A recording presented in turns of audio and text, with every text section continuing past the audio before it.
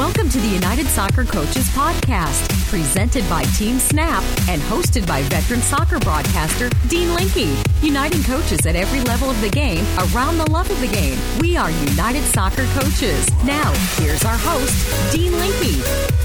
Happy Thanksgiving, everybody. Dean Linke, delighted to be with you for this special Thanksgiving edition of the United Soccer Coaches Podcast presented by Team Snap. And for sure, I'm thankful for each and every one of you and thankful for the great United Soccer Coaches and certainly thankful for all four of our guests. We get started with Amanda Mitchell, does an amazing job with development for United Soccer Coaches and the United Soccer Coaches Foundation. She is passionate, and she's passionate about Giving Tuesday, which is December 3rd. And United Soccer Coaches is a great outlet for all of us. Please pay attention to Amanda Mitchell's message. Following her, an honor to spend time with Wayne Coffey, an accomplished author. He was a writer for New York Daily News for more than 30 years, covered a ton of Olympics, ton of World Cups. He's written more than 30 books, including a couple soccer books, including When They're Not Watching about Carli Lloyd, arguably one of the best to ever wear a USA uniform for the U.S. Women's World Cup. He wrote the story about Carli Lloyd with Carli Lloyd, and now he's got a daughter starring at Penn State after 2 great years at Boston College. Sam Coffey is the real deal. Heck, she could win the Mack Hermann Trophy next year. You don't know, but she is that good. We also have Jack Mayer, the Big Ten Defender of the Year, a surefire All-American for Indiana. They've gone to back-to-back college cups. Last year, Jack was the Freshman of the Year for the Big Ten. This year, he's the Big Ten Defender of the Year. And Indiana will take on UC Santa Barbara on Sunday, 12 noon on the Big Ten Network. We'll hear from Jack Mayer. And we'll also hear from the 20-year top man of UC Santa Barbara, Tim Vom Steeg. He's not afraid to mix it up. He is a true character of the college game, a guy who is also passionate like all of my guests. And you'll like Tim Vom Steeg as he gets set for UCSB to be in Bloomington on Sunday, 12 noon. I hope you'll join me for the call on the Big Ten Network. And I hope each and every one of you have a wonderful, wonderful Thanksgiving weekend with so much to be thankful for. So much to be grateful for.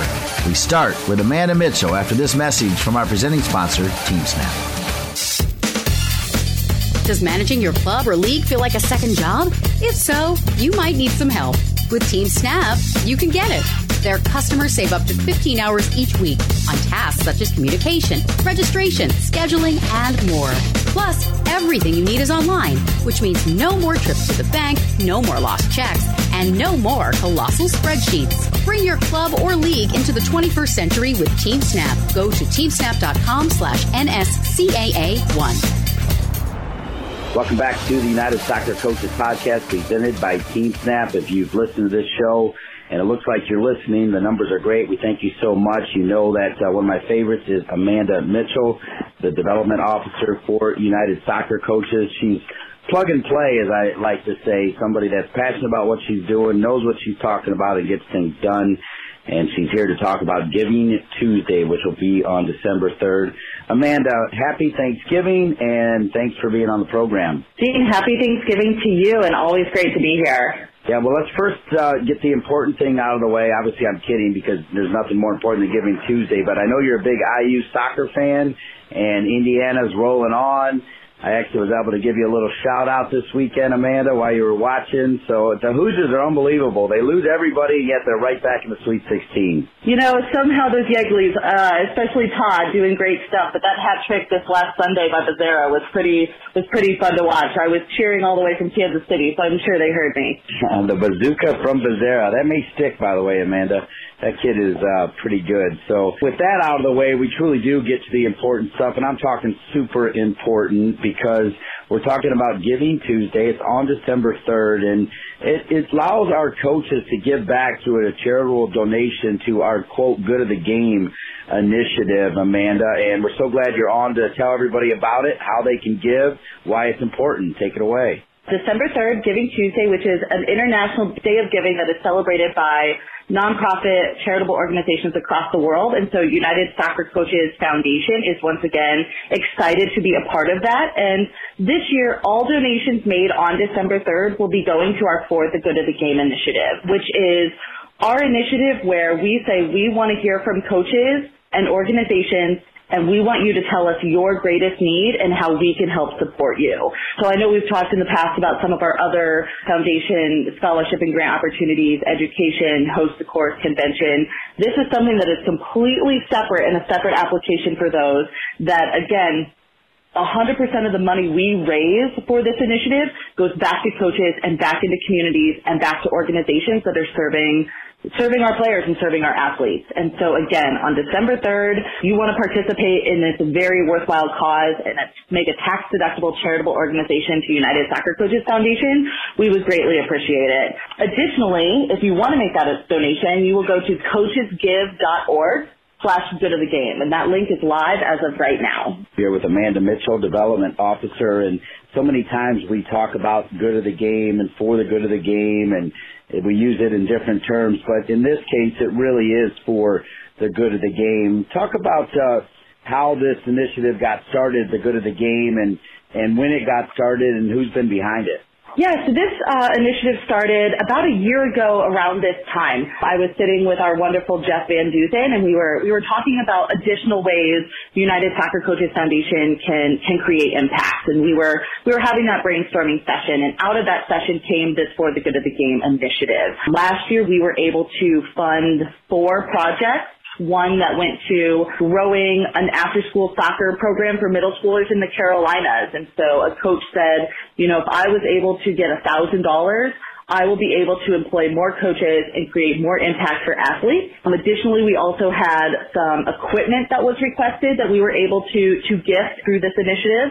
So again, it kind of is this unique program where we don't want to funnel coaches and organizations into a box. We really want to literally have you paint the picture for us of how, if you had up to $1,000, how United Soccer Coaches Foundation could help you make a difference in your communities.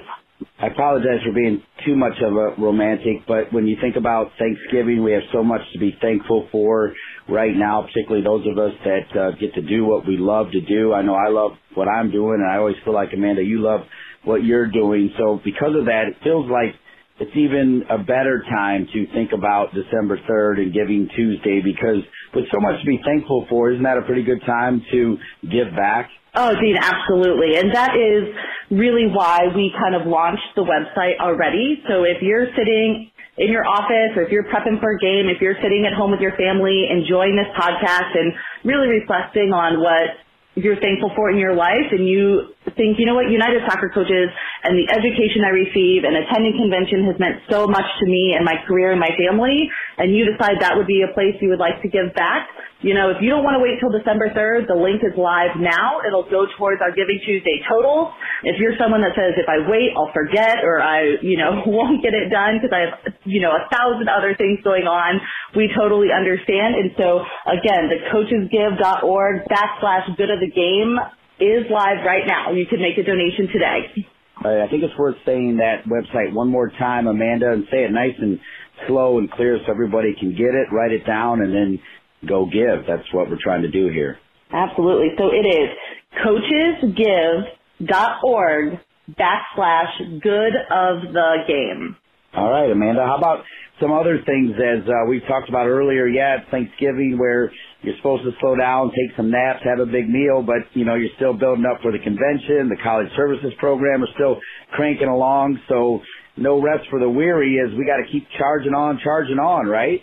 Absolutely. We are very excited to see everyone that's joining us in Baltimore. We're also excited to see and watch here in the office, and I know a bunch of us watch all the time at home, what's happening across the college landscape, as well as it was fun seeing high school seasons wrap up. So, again, we're really proud of the coaches we get to serve and work on behalf of, and you all are the reason we come in every day and show up every day, and we're happy to do it for you. Finally, Amanda, as the development officer for United Soccer Coaches, you also stay connected to the United Soccer Coaches Foundation, which you've already said. And it just seems like, again, between Thanksgiving and Hanukkah and Christmas, we can be more reflective. But when you look back and think about the amount of money that's raised to help coaches all over the country, not just on Giving Tuesday, but all the time with United Soccer Coaches Foundation, the scholarships for coaches that need it to be able to get to the convention and on. Tell us in your own words how it makes you feel, Amanda. You know, I sit in this very wonderful position within the organization where I get to speak to generous donors that want to impact the game on a daily basis. And then I also get to facilitate conversations and opportunity with coaches and organizations that need the support the most. And, you know, that is something I'm really thankful for, is that I get to, again, speak to people that say, I want to help the future of coaching and I want to do it in partnership with the United Soccer Coaches Foundation. One, because they trust us as an organization to do great philanthropic work with their charitable dollars. And then again, being able to turn that into impact and again, speak to our awardees on a daily, weekly, monthly basis, stay connected with them and see how, you know, something, it can seem so simple as, you know, an opportunity to go to their first convention or to attend their first advanced education and receive that first diploma.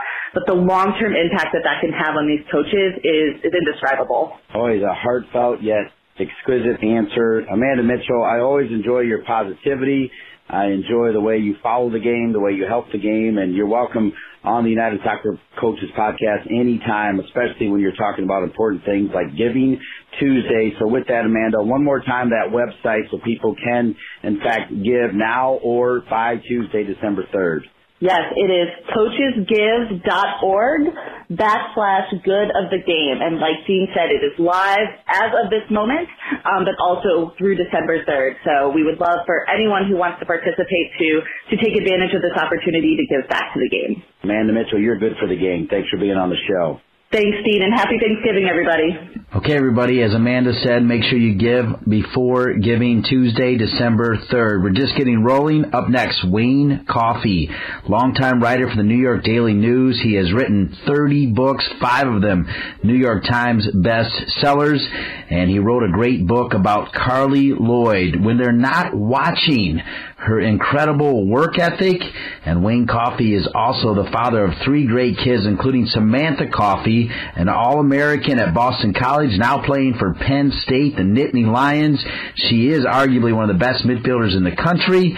And Wayne Coffey is her dad, great author, all about it, all about his kids. Wayne Coffey when we return. Registration is now open for the 2020 United Soccer Coaches Convention in Baltimore. Make your plans to join us January 15th through the 19th for 5 days of coaching education, networking, meal and social functions, award presentations, and more. Register before December 11th to secure the best rate. Visit UnitedSoccerCoachesConvention.org to learn more. The United Soccer Coaches Convention, your event for all things coaching. Let me tell you, folks, Wayne Coffey has done a lot of great things. A 30-plus year career at the New York Daily News. He is now a full-time author. He's written 30 books on multiple sports. But, of course, he wrote the book featuring Carli Lloyd when nobody was watching. And tying it all back to my opening comments, his daughter, I think, might be the best player in college soccer.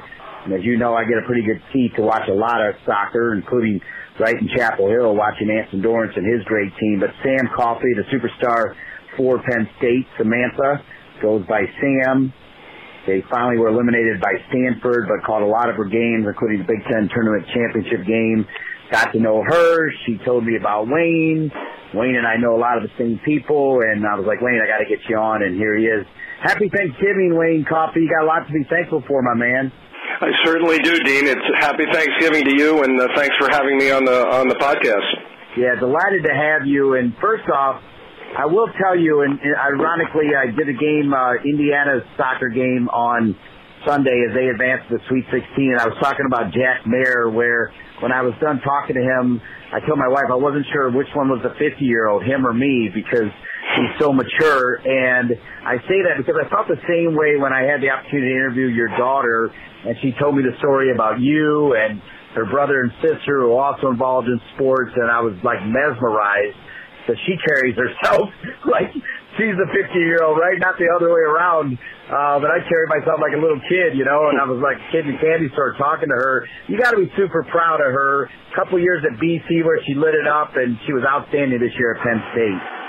Oh, well, thank you for your kind words, Dean. She teaches my wife and I on a daily basis about how to carry yourself and how to pursue your dreams. And as the Penn State program likes to say, how to empty the tank every day, and she feels very blessed to be on the journey she's on, and really as a parent, it's as great a blessing as you can have. We've got 3 wonderful kids, and they're all going for it. They're all terrific young people, and Samantha's journey at Penn State has just been really from the time she started playing at 4 years old, and it's just been an absolute joy. And of all the things I think we're thankful for beyond her health and overall well-being, Dean, it's that she has found a way to hold on to the joy and the passion for the game right from the start. It's never, she loves it more now than she did when she was a little kid, and it's such a precious thing when you love what you do with such fervor and such intensity. And she just thinks every time she goes out on the field and gets to kick a ball, she's the luckiest person on earth.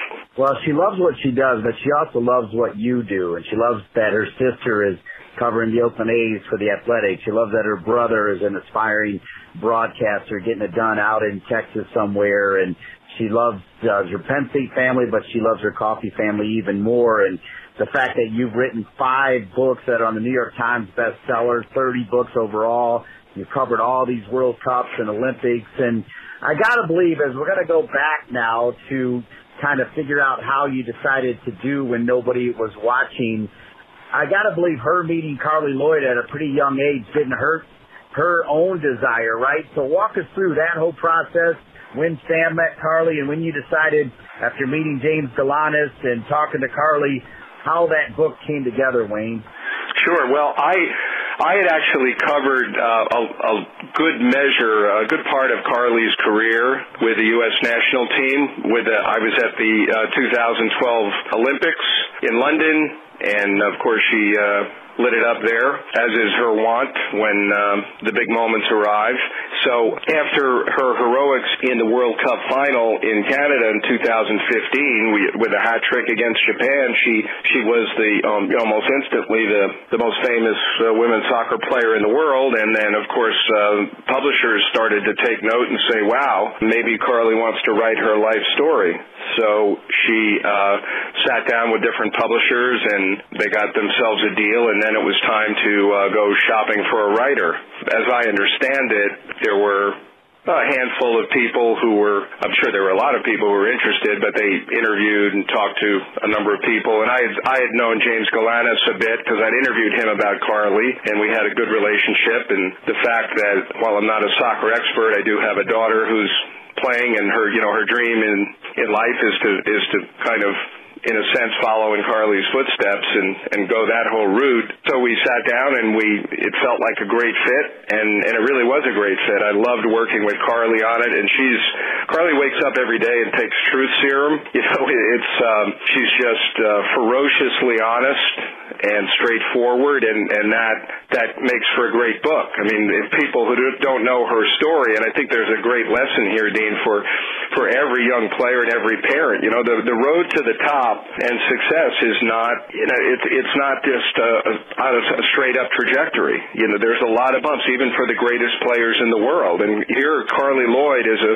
2-time winner of the Golden Boot, and she's the greatest player in the world. And when she was 20 or 21 years old, her coach on the U.S. national team told her straight to her face, "You are not national team material. You're not good enough. You're not fit enough. You're not a good enough teammate." I mean, right up and down the line. And that is when Carli and James really went to work. And, I mean, think about it. Here she's told, she was actually contemplating quitting soccer. Well, they said I'm not good enough, so time to go home. It's really, it's trite, but it's true, Dean, that in every walk of life, I mean, the real measure of someone's character, I think, is how they respond when they get their butt kicked, and when they're told they're not good enough, and they can't do it, and they'll never be this, and they'll never be that. I just think it's so admirable to be able to just power through that, to not let it define you, and to just keep emptying the tank. Well, and so when nobody was watching, she was working with James Galanis, and she was working hard, right, Wayne? I mean, she was doing things that nobody else was doing. Oh, my gosh. I mean, there are a lot of hard workers in this world, but Nobody was outworking her. And she made a point of always, so we got, Thanksgiving coming up and Christmas, she'd always train on those days because she told herself, nobody else is probably doing this today. Well, you know what, I'm going to go out and do it. I'm going to go, run, 5 miles at dawn. I'm going to go out with James and, start doing, work in the cones and, working on side volleys in a freezing rain in South Jersey when it's, 30, 40 degrees. It's, it's really that kind of, unstinting effort that it takes. And again, it's very much when nobody's watching. That is when greatness is achieved. It's not at the College Cup. It's not at the MLS final. It's not in the World Cup final. It's the real grunt work is what makes for great champions. So after you start writing the book and you get the deal done and you already had this history because you cover them anyway, so you were able to kind of witness it, as it was happening, and you had that front row seat, as I often like to say, is I got the best seat in the house. You had the best seat in the house. When did you finally get to introduce her to your talented daughter, Stan? Yeah, so Carly was training with James one winter day in South Jersey. They had they called it the Blue Barn, which is not a fancy place at all, but it was where basically Carly and James had the key to it to come and go whenever they wanted. And I'd mentioned to her, I'd like to, if you're okay with it, I'd love to bring Samantha to a training session. And she said, sure. I mean, she sounds like she's really passionate about it. I guess Sam was 14 or 15, but she had already started to do some things and was on. I think she had just made her first U.S. national team. She was very late to that whole orbit, which is to me another great lesson. If you're not considered the anointed one or the best this or that when you're U12 or U13 or U14, don't worry about it. Don't let it define you. Just keep working. So by the time Samantha showed up on U.S. youth national teams, everyone was like, where did this kid come from? So she was maybe 16 or so, and we drove down to South Jersey from our home in the Hudson Valley in New York, and I didn't want her to get too freaked out about it, but I think her understanding was she was going to, because James Galanis had wanted to take a look at her. He'd heard about her, and had just said, let me put her through the paces, and, I'll give you a sense of where I think she is, what she needs to work on. So it was all great. So we're down there early in the morning. It's 8 o'clock. Samantha's tying up her indoor shoes and, getting ready to go to work, and in walks Carly Lloyd. I wish I had a photo of that moment, but then for the next hour and a half, they trained together, and all these great drills that James designed, and it's not like they were doing 1v1. I'm not going to tell you my daughter schooled Carly Lloyd, but you know what? In all the technical drills, she was hanging right there with her, and it was a wonderful thing to see, and a great just priceless experience for Samantha to see greatness up close and to see the commitment that it takes up close. So that was a real treat. Yeah, I kind of call that in my world sort of worlds colliding with love, right? So it's your passion, you're writing books, and there's no bigger passion than your kids. And to be able to do that, write a book, and have your talented daughter Sam exposed to arguably one of the greatest ever played the game, I mean, both for you and your wife, the entire family, that has to be a tipping point of all tipping points, right, Lane? Oh, yeah, no, that was an all-timer. And again, in part because of the work that I do, I don't want to, it's not like I want to go up to people and say, hey, listen, my kids are really good. You got to meet them. You got to do this. I try not to be obnoxious about it, but if there's an opportunity, so my wife used to work for the children's publisher Scholastic. She was an editor of a magazine, and Scholastic has this program called the Kids Press Corps, where they look for young people who like to write and like to interview people, and they give them a shirt and a pencil and a pad, and they let them go interview people. And all three of our kids were part of the Scholastic Kids Press Corps, and they actually went to the 2006 Olympics in Torino, Italy, with the Scholastic Kids Press Corps. And that was where our son, actually, on the Today Show, he was interviewed on the Today Show, and he completely threw his father under the bus. The guy said, "So do you want to follow in your father's footsteps?" And he basically said something. Now, print journalism is dying, and I want to be a TV guy. But he was 10 years old and he was adorable, so he pulled it off. They were the youngest reporters in the Olympics. That was the whole thrust of the Today Show story. The youngest reporters at the Olympics. My point was when Samantha had a chance to be a kid reporter later, and she went to a Sky Blue game and got to interview Marta when she was 10. And my wife speaks Portuguese, so she translated, and so there you go. It's been quite a journey. We're here with Wayne Coffey, author of 30 books, 5 New York Times bestsellers, longtime writer for the New York Daily News. When did you finally leave the New York Daily News, Wayne? In 2015. Started in 85 and then went through 2015. So pretty good 3-decade run. Had a lot of adventures along the way. Tons of Olympics and World Cups, and as we were talking about, the George Vesey's and Philip Hirsch's and Philip Bondi's and Frank DeLappa's and all those guys. You know all those guys, right? Oh yeah, that was my posse. Just tried to keep up with them. Pretty good posse that have witnessed some pretty big moments with the growth of soccer over the years, right? You think about going all the way back to 89 when the U.S. team for the men finally qualified for the World Cup in 40 years, and then a year later, Anson and the gang won the first World Cup ever for women in 91. Long before we realized it could be truly sustainable. From where you sit now, knowing that your daughter, who loves it so much, has a chance to make money playing the sport that she loves, it's a pretty good world right now in women's soccer and men's soccer in this country, right?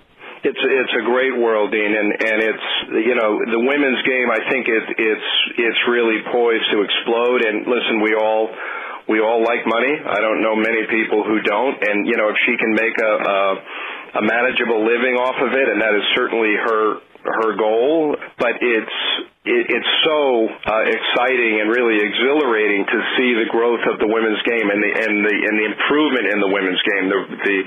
The technical skill, it just goes up every year. This is such an exciting time of year that to see the College Cup unfolding, and I mean the road to the College Cup, and to see the emergence of greater and greater parity, and just looking at schools who maybe were not even on your radar, and just watching the level of play just go through the roof is it's a tremendous thing, and it's so exciting. And I think from an American perspective, we need to keep that going, because the U.S. obviously they defended their World Cup title, and that was great, but the rest of the world is catching up, and they're catching up pretty fast. And if you look at the technical skill of players around the world, the U.S. has definitely got to keep the foot on the training gas. That's for sure, because the bigger picture, Dean. To answer your question, it's just tremendously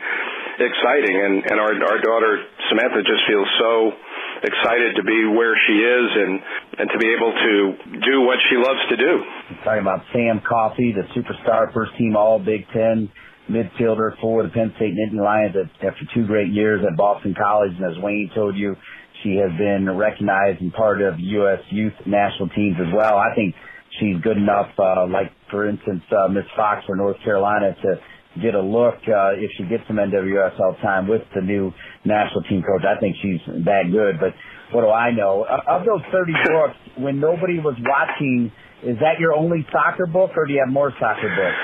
Well, actually, I did a children's soccer book years ago after the '99 World Cup.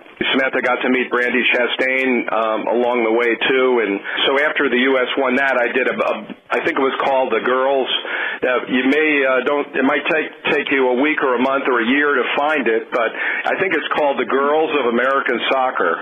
Should be The Women of American Soccer, and it was profiles of the individual players, Mia Hamm and Christine Lilly and Julie Foudy, Brianna Scurry, everyone. We kind of went around the roster, and obviously there was a heavy Chapel Hill flavor on that club, as there usually is. I did write that, but I've probably written mostly about baseball. I did books with R.A. Dickey, the former Major League pitcher and Cy Young Award winner, and then worked with Mariano Rivera on his memoir. It's been a lot of fun moments along the way. Yeah, I get the feeling that Sam, some of your baseball love has rubbed off on her, because she was also pretty excited, not as excited about meeting Carly Lloyd, but she was pretty excited about meeting Mariano Rivera. Again, Carly, she ranked higher, but to be able to be at Mariano's house, she put that right up there, Wayne. Yeah, no, a lot of people don't know this because he turned into the greatest relief pitcher of all time, but as a kid in Panama, Mariano's favorite sport was soccer, and he was a tremendous soccer player. And he had a really nasty head injury, and his mother was not too keen on him going back on the field. But he's a massive soccer fan, and so it was great. Samantha she loved all sports, but when I used to coach her, I stopped coaching her in soccer when she was about 6 or 7 because I realized I was already out of my league. But I coached her in baseball, Little League baseball, all the way through, and she was the only girl in an all-boys league. She was going after it in a pretty big way. So, knowing how proud you are of Sam, she's equally as proud of you and what you do. And as you mentioned, your wife, who used to be a writer, I know she does some different things now, but pretty neat, the whole connection. When you're writing a book, like you're writing one with Carly Lloyd, when nobody was watching, how long does it take you? What's the process? Can you walk us through that? Yeah, sure. I mean, it really depends on the publisher's timetable, and I've learned the hard way that deadlines, as odious as they can sometimes be, they can really work wonders in getting writers to stop messing around and just get the thing done. So, like with the Mariano Rivera book, they wanted it by opening day, and we didn't even start until November 1st. So they wanted the book out in April, which means they wanted it by January 1st. So I had to write that thing in 7 weeks. It was not the sanest 7 weeks I've ever had, because it's, to put out 90,000 words in that time frame. Carly, we had a little more time. So the process really begins with interviewing, taping, bring my tape recorder, and off we go. And probably Carly and I spent, 30, 40, 50 hours together, and then there were untold emails back and forth, and she was really committed to it. Writing a book it's a hard process, and it's a very detail-oriented process, and a lot of people really like the idea of writing a book, but when they see how much work it is, they kind of lose their interest, and Carly never, ever did. She wanted this to be the best possible book and to be an authentic and powerful and instructive and even inspirational book for young players, and that's why she was so honest. Carly sugarcoats nothing. I don't have it in front of me, but I think the first sentence in the whole book was, I don't do fake. Boy, she does not do fake. She's about as straight ahead as anyone can be. So every book is different in the way that it unfolds, Dean, but that's part of the fun of it too. You're kind of piecing together the puzzle in a different way every time. So since we're on the United Soccer Coaches podcast presented by Team Snap, and as we said, you've written all these books, but this soccer book, When Nobody Was Watching, we know Carly Lloyd is a superstar. We know she works super hard. We now understand a little bit better the relationship between her and James Galanis, who actually got a head coaching job back in the day of the Atlanta Beat. I think that was the WPS version of what is now the NWSL. It was WUSA, that went away, then WPS, and that went away, and now NWSL. What else can when people say, hey, what's the biggest takeaway, on top of the fact we know Carly works really hard, and I guess you just added one, we know she's definitely not fake, but what else can you say about that experience and why people should read the book, particularly coaches that are listening right now, Wayne? It's a great question, Dean. We could probably fill up, a month or year's worth of podcasts with exploring this, but I just think the message is, and I touched on it a little bit before, but just, if things don't go your way, if you're cut from a team, or you're not getting playing time, or, someone tells you, as they told Carly straight out, you are not national team material, just don't let it define you.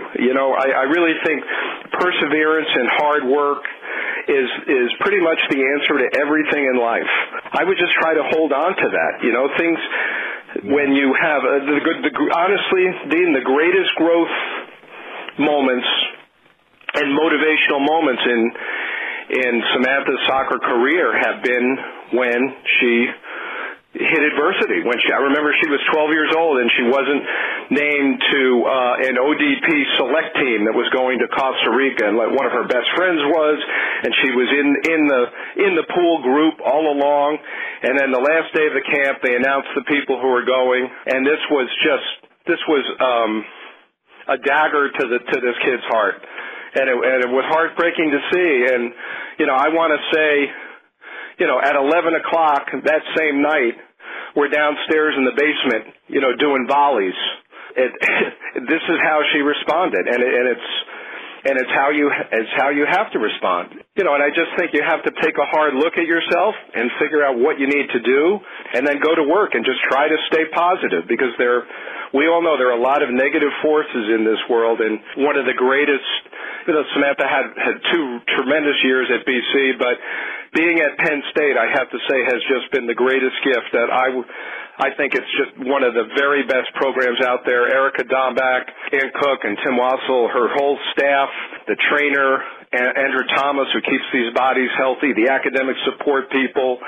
It's top notch all the way, and they really try to nurture greatness and compete, and there's this culture of greatness, of wanting it, and that's really what Samantha was hungering for. She wanted to be at a place where she was going against the great Kaylee Reel, who may be the first defender drafted in the NWSL draft.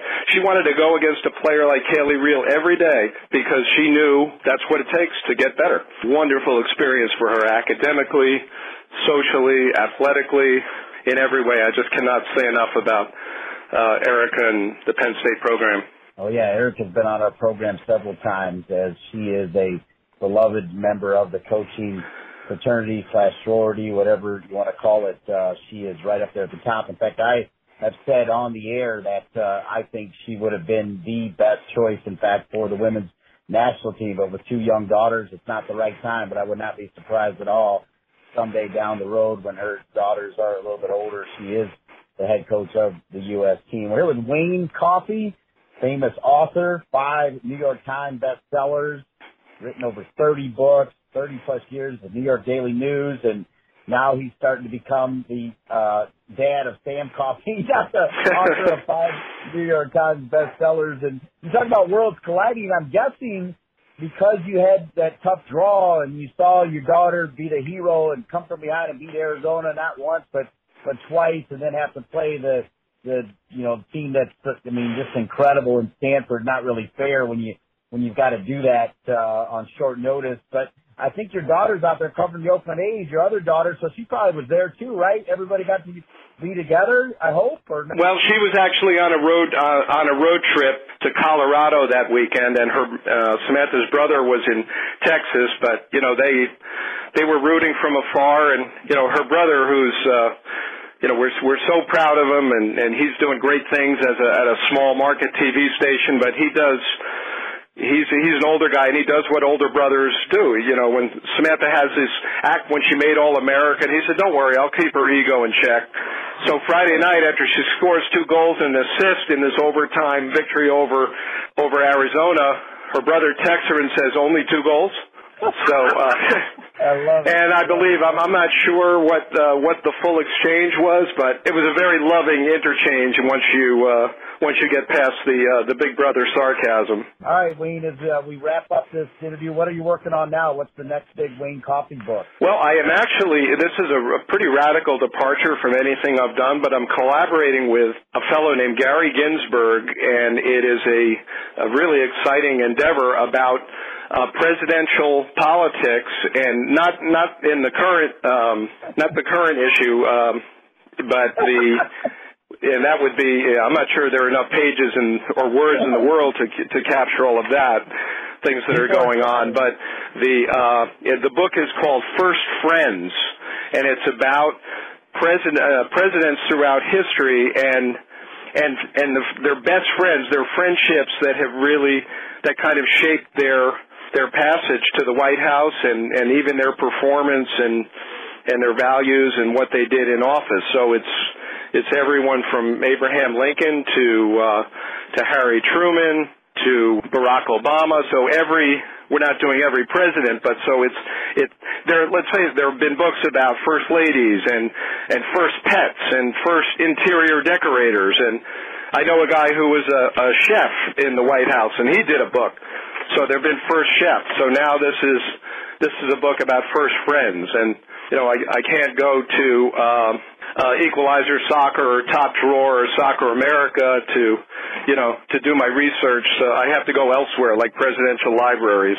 But I found out that there are actually presidential libraries all over the country, and I'm trying to master the art of hitting those libraries right around Penn State soccer games. So it's a work in progress, but we're getting there.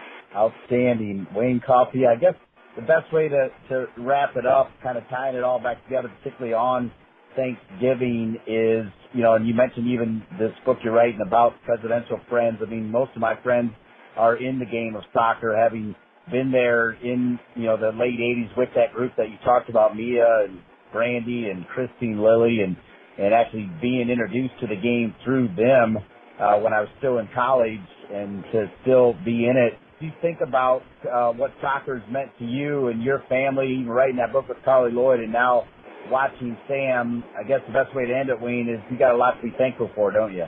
Oh my gosh! I mean, I cannot even tell you, Dean. And I had my own kind of semi-feeble sports career. I played, as I like to tell people, I played bad American soccer a bunch of years ago. It bore no relationship to what we're seeing now on the male or female level, but yeah, to be part of this sport and to see, again, as I've said, to see our daughter just pursue it with such joy and such passion it's just been an incredible privilege and treat. I'm very thankful, and it's been great. And I should tell you that I'm also thankful we have like 100-year-old family stuffing recipe. So, in another day or before Thanksgiving Day is too far along, I'll be rolling out that stuffing recipe. So if you need the lowdown on that, you want the ingredients, I'll send it your way. I'm not sure it's really going to be appropriate for the podcast, but we start talking about sautéing onions and make sure you have fresh thyme.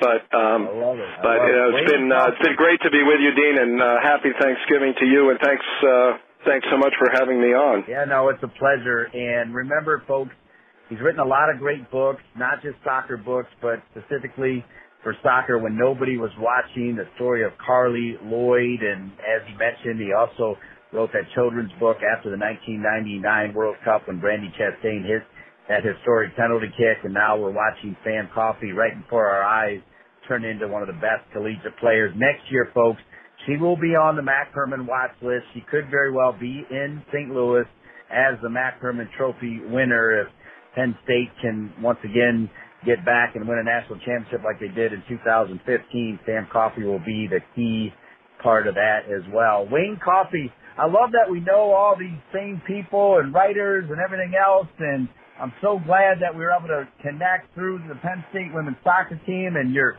wonderful daughter. That interview was one of the best interviews I've had, and you've interviewed a lot of cool people. I can tell you, me interviewing her was outstanding. I really enjoyed it, and then the connection to you, and away we go, Wayne. Happy Thanksgiving to you and your wonderful family. Thanks for being with us. I really appreciate getting to know you better, Wayne.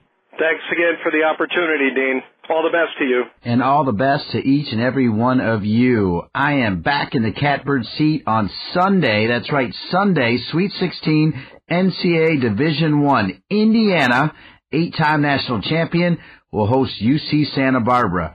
Indiana is led by last year's Big Ten Freshman of the Year and this year's Defender of the Year, Jack Mayer. Now's the time to advance your coaching career and register for a United Soccer Coaches Winter Residential Course. The These courses will be held January 6th through the 10th in sunny Fort Lauderdale, Florida. Earn one of the 5 advanced diplomas offered this January and add to your coaching resume.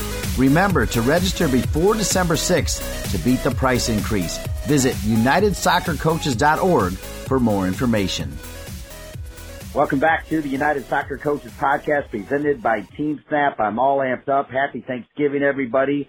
And on Sunday, I'll be back on the Big Ten Network as the Indiana Hoosiers, your 8-time national champs, are in the Sweet 16 yet again. It's a yearly ritual for this great program. And last year at this time, we had Andrew Gutman on the show. Of course, he went on to win the Mac Hermann Trophy, and it was right before they played Air Force. This year, we've got the Big Ten Freshman of the Year from a year ago, and this year's Big Ten Defender of the Year, a surefire All-American, and just an all-around great person as well. The complete package, Jack Mayer, superstar defender for the Indiana Hoosiers. Jack, welcome to the program. Thank you very much for those kind words, Dean. I really appreciate it. Yeah, happy Thanksgiving to you and your family, Jim and Jenny and your brothers, JD, Joey, and Josh. First off, let's talk a little bit about that because you got Jim, Jenny, Jack, JD, Joey, and Josh. That's pretty awesome, right? Yeah, I mean, it was something that my mom's side of the family actually did whenever my grandma and grandpa were naming all their kids. They stuck with the J's, and my mom wanted to continue that tradition going. So it gets pretty confusing, but we love it. Yeah, we'll have to joke with your mom sometime and find out that in her dating pool, if your name didn't start with a J, if she just ruled them out before she met Jim, you know.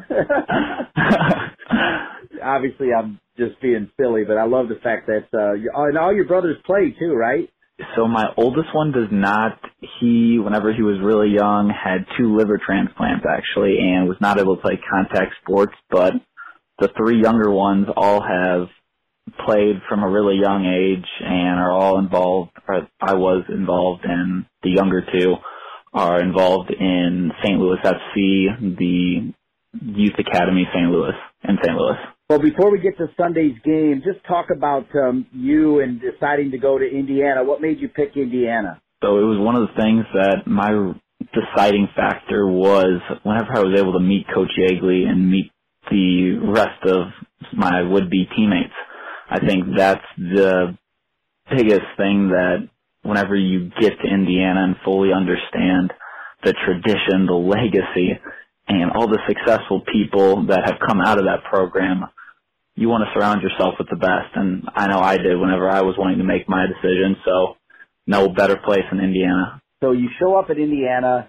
You've got this star-studded team led by the guy who went on to win the Mac Hermann Trophy and literally 10 other guys that could have played pro. Most of them are playing pro. What made you know right away that you could fit in? And maybe, Jack, who was kind of your one veteran player that you kind of leaned on, formed a bond with coming in as a freshman?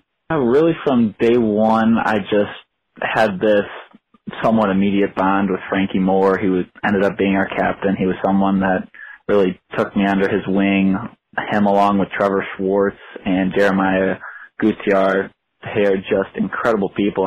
I came into Indiana in the summer, and Trevor and Jerry were there, and from day one reached out to me. Were just so accepting of having a new face, someone that can hopefully help their team. They were incredible in just the whole leadership aspect of being able to take this young freshman that really hasn't lived alone and goes off to college, and I eventually would go on to help the team. Yeah, I'm going to remind everybody, as I do every broadcast, this is what Indiana lost from last year's team that made it to back-to-back college cups. So they lost Trey Muse, goalkeeper, Seattle. Andrew Gutman, signed by Celtic, now with FC Cincinnati on loan. Tim Mell, he was with North Carolina FC. Reese Buckmaster got time with New York Red Bulls. Frankie Moore, who is a super smart guy, but he was drafted by Portland, could have played pro. Trevor Schwartz was with Toronto. He decided to coach now at Sacramento State, where he's from. Corey Thomas was one of those that I think could play pro if he wanted to. Austin Poncho was with North Carolina FC. Jeremiah Gutierrez started some games for Chicago Fire. Griffin Dorsey, Toronto FC, and Justin Rennicks with New England, and also loaned out to North Carolina FC. That's 11 big-time players right there, Jack. So knowing that you lost all of those players to now be right back in the Sweet 16, to repeat the double back-to-back years, I mean, it's pretty hard to believe. It's hard to fathom what Indiana has done. I mean, obviously Todd Yeagley and Kevin Ropsten and Danny O'Rourke and Kristen Lamelli. I mean, what a staff, right? What a job they've done with this team, right? It's truly incredible. I think that whenever you're building a program, I mean, we say it at Indiana, we don't rebuild, we reload. And I was a little skeptical of that because it was my first year, and having those guys that would end up being 11 could be pros at the next level, that I didn't really know, like, Coach Roby would always say that these guys are going to be really good, talented freshmen, just like, trust the process. And once I saw them step foot day one, I was like, these guys can play. And I just think it really goes back to Coach Yeagley, Coach Roby, on how good they are at not only recruiting the right talent, but the right people. All these freshmen are so easy to talk to, people that have ambition, are ambitious, and have desires to play at the next level. And whenever you create an environment that really breeds these pros, I think that Coach does such a good job at really getting these guys to the next level. And I just have all the confidence that Coach knows what he's doing and can get the job done. So there's 3 lists for Indiana as I think about it, particularly knowing that you're the only returning starter, and a good one at that, though, the Big Ten Freshman of the Year and this year's Big Ten Defender of the Year. But the 3 layers are what I call the loyalists, the guys that have hung around waiting for their time. And obviously Spencer Glass had special moments last year, but now it's his team. You've got Joe Schmidt, who had to wait a little bit, and you've got A.J. Palazzolo. They fit in along with Jordan Klein as guys that have been around the program, haven't played a ton, but have been ready to go. So let's start with them, just on those guys. You saw them wait last year. Now it's their turn, and all 4 of them have delivered in a big way. Yeah, they're incredible, not only players, but people. I think that it's tough to sit on the bench, especially whenever you're coming from high school and academy teams, that you're the best player on your team.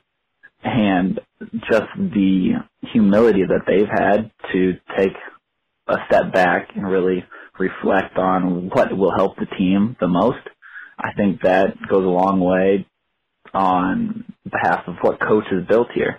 He's created a winning culture, and one that every player on the team respects exactly what he says, what he does, and knows that whatever he does is for the betterment of the team. And I think that AJ, Spence, Klein, all these guys that have had years of practicing redshirt workouts, all just difficult tasks, they've talked to this year's redshirt class and have really built them up. It's a difficult thing, but whenever you have guys like Frankie Moore, Tim Mell, like all of these guys from last year's team, Corey Thomas, that were so successful from being redshirted, they ended up helping us get to two of our very best years and one of the best teams that we've had in a really long time. So they can just reflect on those different guys, just saying, like, we've done this and we've succeeded at it and it's helped the team. And I think that those guys taking a foot off the pedal for a second and just being able to observe and be in learning mode for that year, it goes on instrumentally to help the team. Okay, so that's one layer. The next layer is something that usually happens every year. 1 or 2 guys come in, and it doesn't always work out because the culture at Indiana is so unique and so special that sometimes it's been hard for these transfers to come in and, totally click. But Simon Weaver had seen what Indiana had done for years because he was so good at Evansville against Indiana.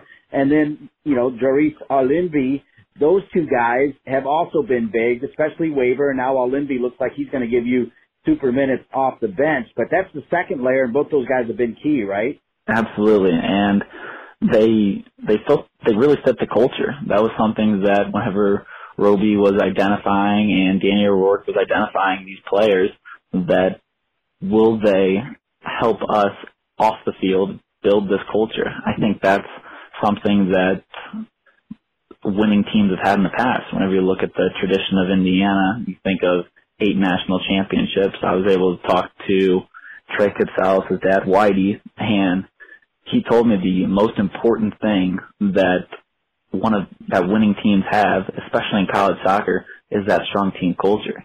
I mean, look at Simon, look at Jerice. Their play will speak for themselves, but off the field, these guys are leaders and just want what's best for the team. And I think that's truly incredible that we're able to find those guys off of FIU and Evansville. It's truly incredible.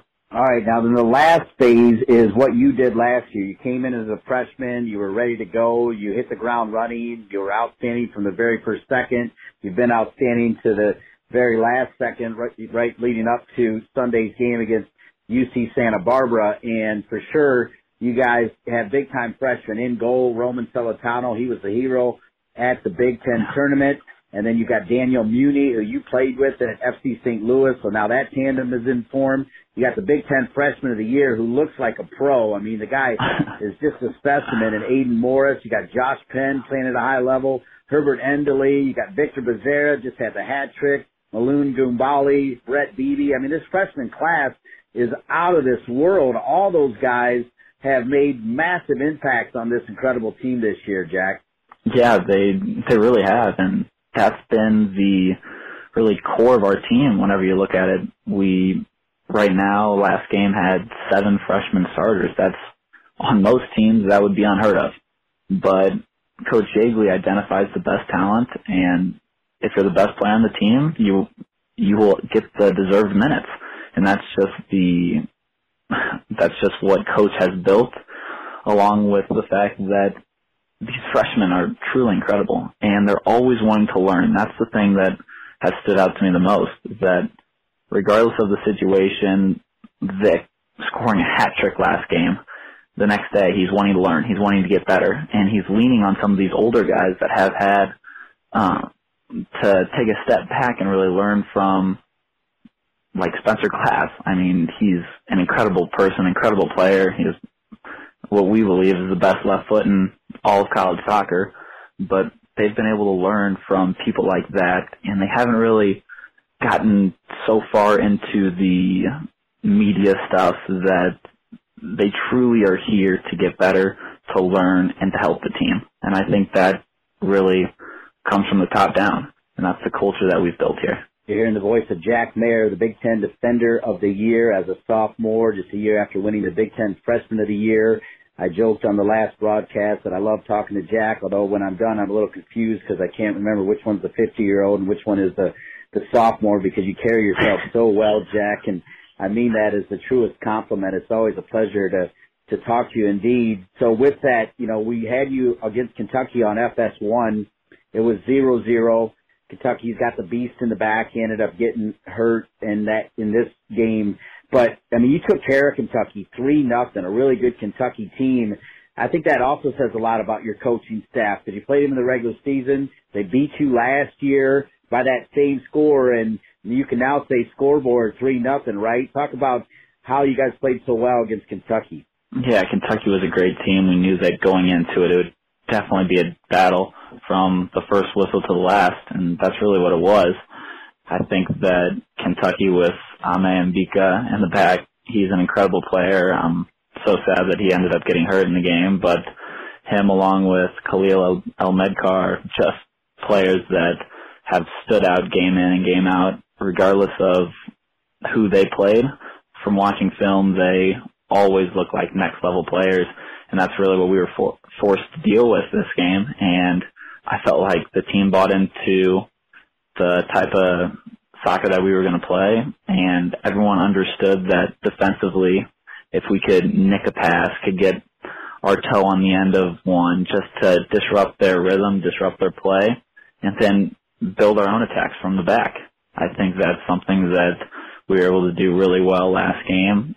And, I mean, Victor Becerra, if he can score 3 goals like that, it's going to be very difficult to beat Indiana. And he is just one of the many players that had such a good game. I think that Roman had a very good game. I feel like Daniel Mini and Jordan Klein also in the back line, Simon, Spence. I could go up and down the field Joe Schmidt, I think that was one of his best games of the year. Needless to say, Aiden Morris is always going to be that type of player that can just make plays. And I think from the top down that it was really a team win and one that we're going to have to keep repeating if we were to win the big one.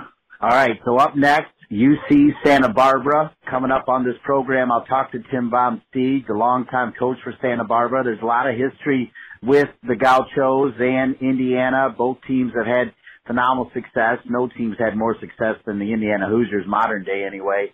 But UC Santa Barbara, they usually have a nice mixture of international players. They are known for getting big-time transfers to come in as well, and they are known for playing attractive soccer. They like to move the ball and attack and score goals. Talk about Sunday's matchup on the Big Ten Network.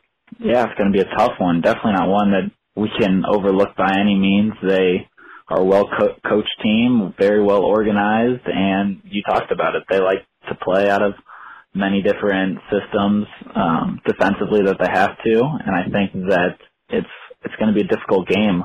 One that it was impressive enough that they beat St. Mary's last Sunday 4-0. That's a very difficult result against any team in the tournament, but especially against St. Mary's, a team that has really lost one or two games in the last 2 years.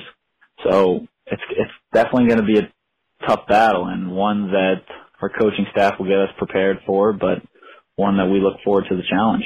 Talk about Thanksgiving in Bloomington, because Patrick Duty on the call, and then even on social media, Ernie Yarborough and even Melanie Snyder, former SID, they all kind of get a kick out of it. It's kind of like Jerry Yeagley talking about new recruits is like getting Christmas presents, and unwrapping them. He was so excited about the Christmas present he got from St. Louis last year when Jack Mayer arrived. He kept talking about this young defender that's got this great mind and obviously all these great Christmas presents as well. But same sort of tradition around Thanksgiving in Bloomington. You guys in the Sweet 16, the Tudor Room. It's a pretty big deal, Jack. Tell everybody what that means. Yeah, so every Thanksgiving, as long as we make it to the Sweet 16, which fortunately in the last few years we've been able to do so, is that we go to the Indiana University Indiana Memorial Union and they have a big festive, a big festive occasion for Thanksgiving. They bring out ham, turkey, any food that you can imagine for Thanksgiving, and it's special. It was one of the first things that we thought of after we won. Coach brought it up in the talk afterwards. We get to be here for Thanksgiving as a family. And I think that's the most special part about Indiana. And what's most special about Thanksgiving as a team is that you get to celebrate with your family. And that's, whenever it comes down to it, the most important part of what Coach has built here from the top down, from big Coach Yeagley, the Godfather, as you say so often, to Coach Yeagley right now and the generations to go. I think that this family and what Indiana soccer stands for and means goes so far, and this is just a special holiday that we're able to celebrate with each other. And I think you, as much as anybody, I can tell just based on your demeanor, you truly appreciate your elders. You were, clearly raised right. I mean, you're just a solid citizen.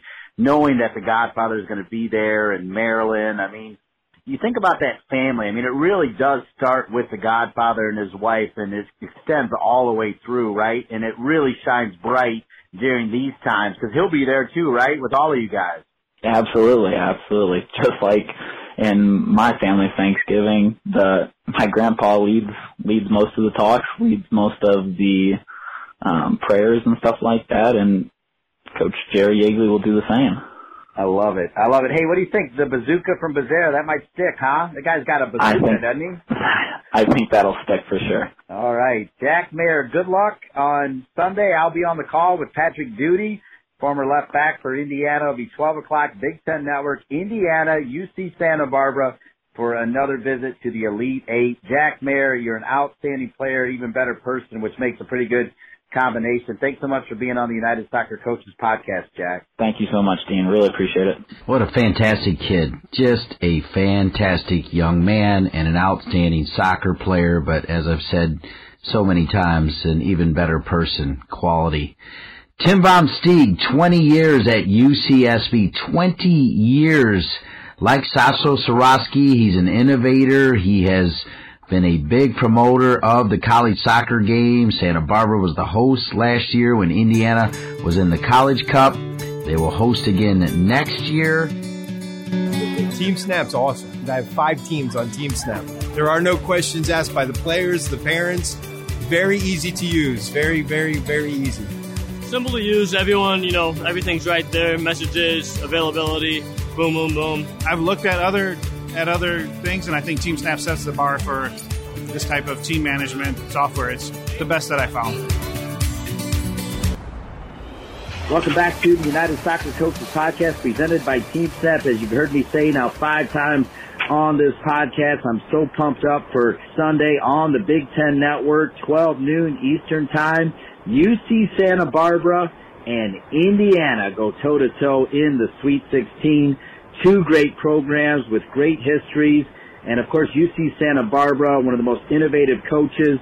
He has been pushing college soccer, trying to get them on the proper platform forever. He very much reminds me of Sasso Soroski. It's like, the Snoop Dogg and Snoop Dogg's counterpoint in the rap business as well. Tim Von Steeg, 20 amazing seasons as the top man at UC Santa Barbara, where he played, by the way, from 85 to 88, graduated in 89. Tim's got 4 boys, Justin, Carson, and twins Caden and Jared. And, of course, he's legendary in Santa Barbara. He's taking a show to Indiana on Sunday, and you can catch that call on the Big Ten Network. And, Tim, I've known you forever because you've always been about college soccer. You've been about promoting college soccer. You've been about hosting the College Cup. You've been about getting your team on television. You'll be on TV on Sunday in a big game, chance to get back to the Elite Eight. And, Tim, it's great to have you on the program. Well, I appreciate it, Dane. Thanks for having me. Yeah, so let's first talk about this season. You're 20th at UC Santa Barbara. You got a nice little team. There's tons of men's college soccer teams, but guess what, Tim? We're down to 16, and your team's one of them. Yeah, it's, again, this has been one of the more challenging seasons when it wasn't really supposed to be. I had a unique situation of basically 11 seniors, and I was returning 10 of my 11 starters. And so we were poised for a great year. And then on top of that, I put together what I thought was probably the hardest schedule I've done, just because I thought this was the right group. And of course, it doesn't hurt when the RPI comes out at the end and seedings and all that. So a lot went into this year, and we started out, with a series of injuries, which started with my son, who transferred in from Stanford a year ago, and he actually tore his ACL in the spring. So that was a real hit for us coming into the season. But we readjusted. Obviously, we had a little bit of time to make some changes. Obviously, you hate to lose a really good player, especially when it's your son. But we did have some time to make some adjustments. And so we went into the season, and then literally I got an announcement from the New Zealand national team that said, congratulations, we need your 2 captains to represent New Zealand in our efforts to qualify for the Olympics in China. And I went, oh, this is great. Of course, it's during the fall. And they'll be gone for a 30-year season. So that was a hit. And then the first game that we had against Vegas, I ended up losing my other 2 defenders to injury. And so after literally 2 games into our season, I had to play up with a whole new back line for about a third of the season. So what started out as the dream team with all the pieces and everything being put in, literally I went to play Berkeley 3 games into the season with a whole new back line and promptly lost the game 3-0, and we were pretty terrible. And then we just had the battle, and that's been the story. The reason why I feel great about where we are right now is it's taken me about 17, 18 games, but I've got everybody back. And that's when I said if I could ever get everybody back, I think we're going to be really, really good. I didn't realize it would take me, 3/4 of our season to get everybody back. And we played Berkeley, which is a little bit of a rematch for us. And we played them with our players, and I thought we really dominated the game. And then, of course, in the middle of the second half, my starting defensive midfielder, one of the few players that played every minute all season, he tore his ACL. So I lost him. But it's been that kind of year for us. So when I look at our schedule and I look at our record, I really couldn't be prouder of this group. And I do think we're battle-tested. And I thought what we did at St. Mary's was something that, we saw signs of during the year. We just didn't have all the pieces at the same time. 4-0 against St. Mary's, which never loses any games, let alone 4-0. Correct. What do you attribute that to? That's an impressive result. That's like a 52-0 football score.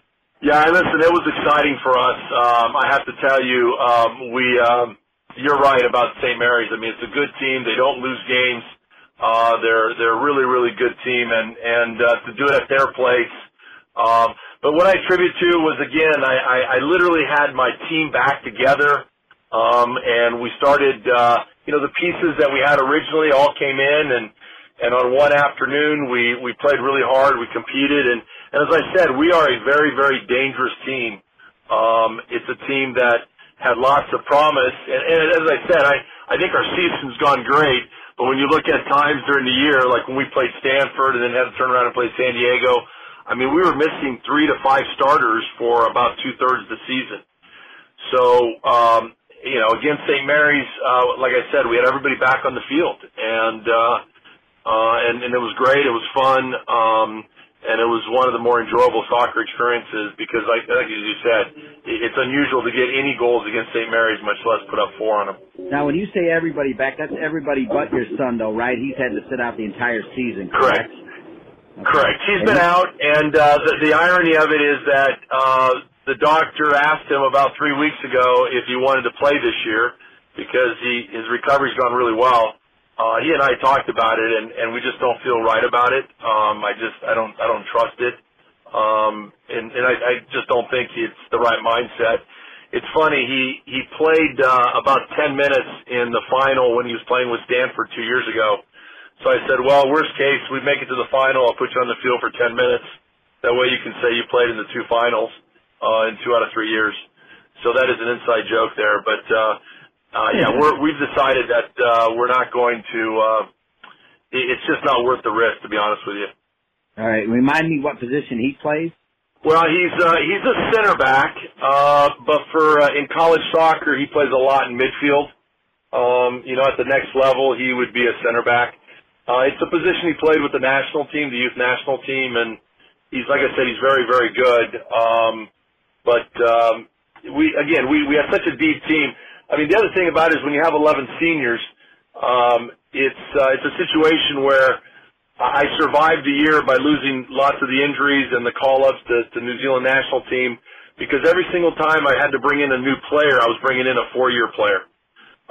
In other years, when you start to lose 4 or 5 players and you have to bring in freshmen, your season can blow up really fast. But because I had these seniors, I kept dropping another senior in, and it's 22 years old, it's experience, it's knowing the system, and they were able to just keep us going. And now we're in a position where I also think, I'm able to run 16, 17, even 18 players in a game because almost all those players have had lots of minutes during the year. So, again, it's a good group right now. I mean, we're obviously with the 2 results. Berkeley's a good team. St. Mary's is a good team. And, of course, everybody else that you face from here on out, Indiana, pick your team. At this point, as you know, everybody's good. 20 seasons, Tim, at your alma mater, Santa Barbara, which, you can say Santa Barbara anywhere in the world and people go, ooh, yeah, that's nice.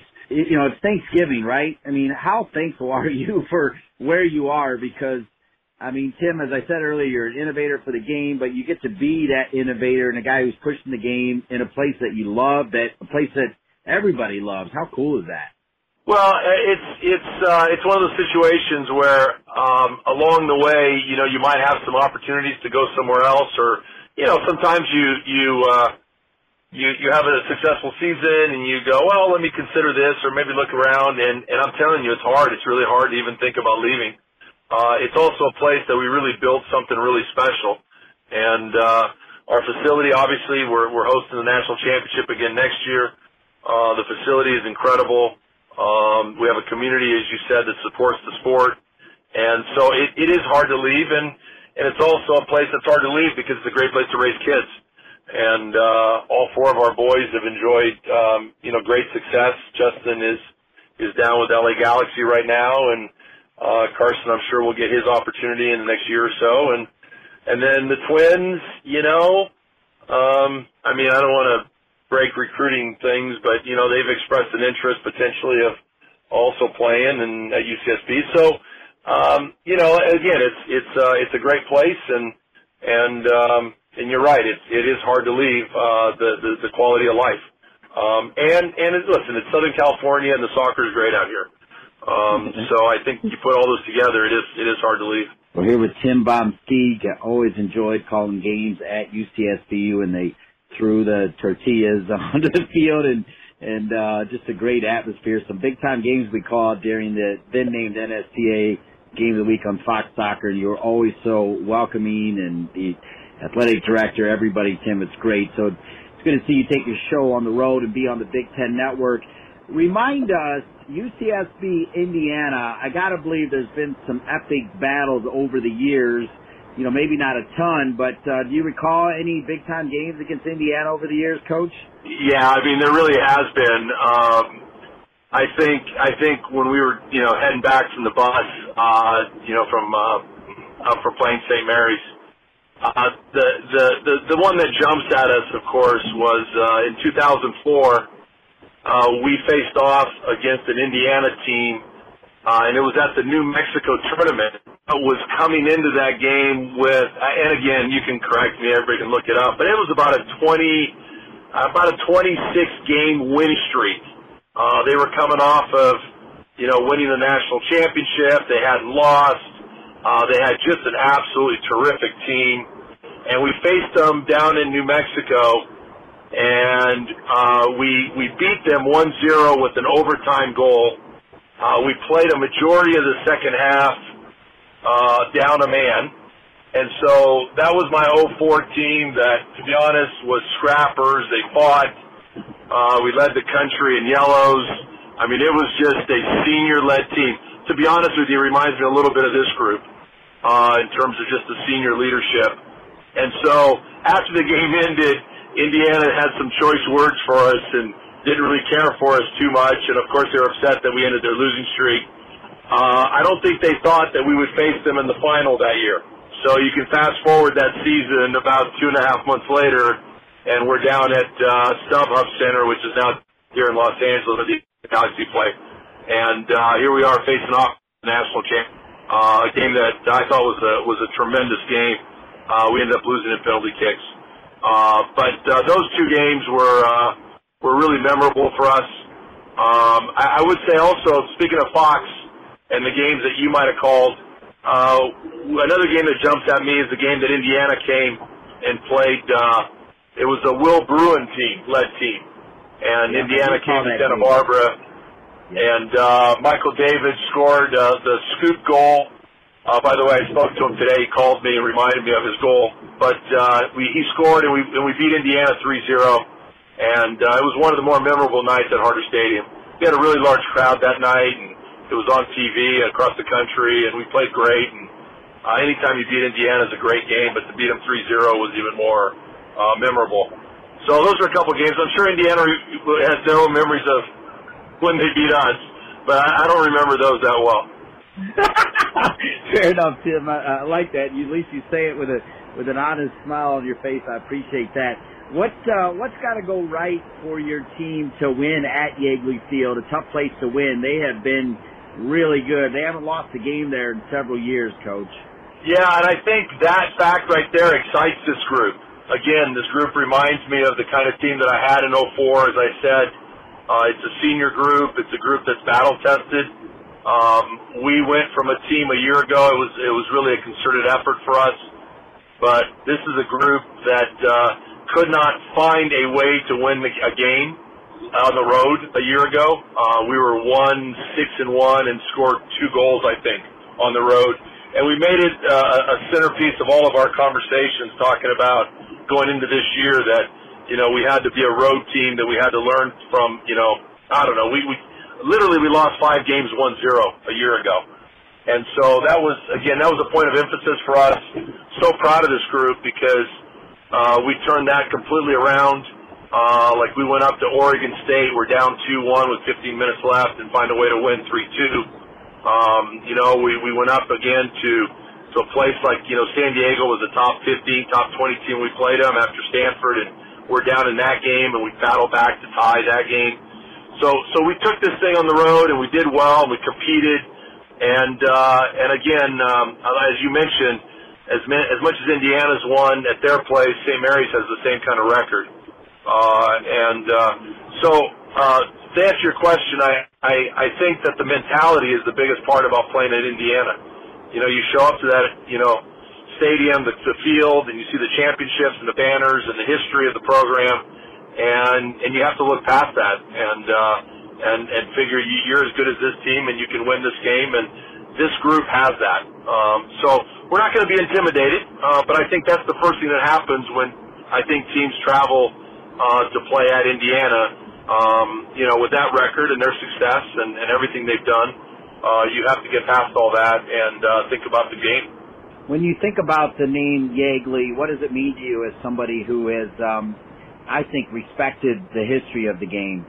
Well, I've got the Jerry Yeagley story that jumps at me. And by the way, I got to see everybody last year, at Santa Barbara and got around their team a little bit. And a little disappointed. I thought they played really well in Maryland in that semifinal last year. I thought they were a little unlucky not to make it through. No, what jumps at me was actually going back to the first time we ever played Indiana, and that was Indiana came out and played in a tournament out of Fullerton. I think it was my second year at UCSB. And again, we were a program that was, when I took over the program, we were 2-17 and had no reputation. And the fact that Indiana and Yeagley was willing to play us, he didn't care who he played or where he played or where the game was. What always stood out was the fact that I thought he set the precedent for everybody by literally picking hard places to play to get his guys ready. And unfortunately, I think it's a model that, for a lot of reasons, coaches have gone away from. But I always respected the fact that, he not only gave us a chance to play against the team that, at that point I think they'd won 6 national championships when we weren't very good. But he was also willing to take his team and play him anywhere. And I think that's great for college soccer. And I think he was the ultimate ambassador for the game. And again, I remember that as being a very young coach, how much respect I had for him, that he would take his team anywhere and play a team like us. Again, when you play a team like, at that point, somebody who doesn't have a reputation, you're taking all the risk. And he was willing to do it. I know that in this era you've been on national TV. I know that when you play Pac-12 teams, you've been on the Pac-12 network. But what does it mean for this senior-laden team to be on a national stage on the Big Ten Network in the Sweet 16? I think it's where this team needs to be. I think they belong there. I think it's taken a while for us to put together a senior group of players. We've suffered like a lot of other programs with early departures, and you go out and you think you've got a top 10 recruiting class only to find out that the top 2 guys that are committed might have decided not to go to college. So we've struggled with that over the past couple years. We've had to change a little bit of how we recruit and who we're bringing in, because ultimately I think the best teams, whether it's soccer or basketball or, football, it's your older teams, it's your mature teams. It's the only chance that you have to go win at St. Mary's or win at Indiana is to have a team that can basically take the pressure and understand the moment, not get overwhelmed by it. So again, I think it's deserving of this group to be where it's at, and we're excited because I think ultimately it's going to be a great game. It'll be a great game for you guys to call. We've played in some great games this year. already. The game against Stanford that we had at our place was an amazing soccer game, and I'm thinking the same thing is going to happen on Sunday. Can't wait. Always great to have a Tim Baum-Stieg team on national television. They always play the game so attractive. They push. They try to score goals, as they scored 7 in their first 2 NCAA tournament games, which is amazing. Last question for you, Tim, as we release this on Thanksgiving. What are you most thankful for as you roll into this weekend and you celebrate 20 great years at UCSB? Look, I'm always grateful for the support I've had over all these years of my family. My wife, as we all know, she's been there every step of the way. And as a coach, there's a lot of ups, there's a lot of downs. There's as high as it goes in terms of winning.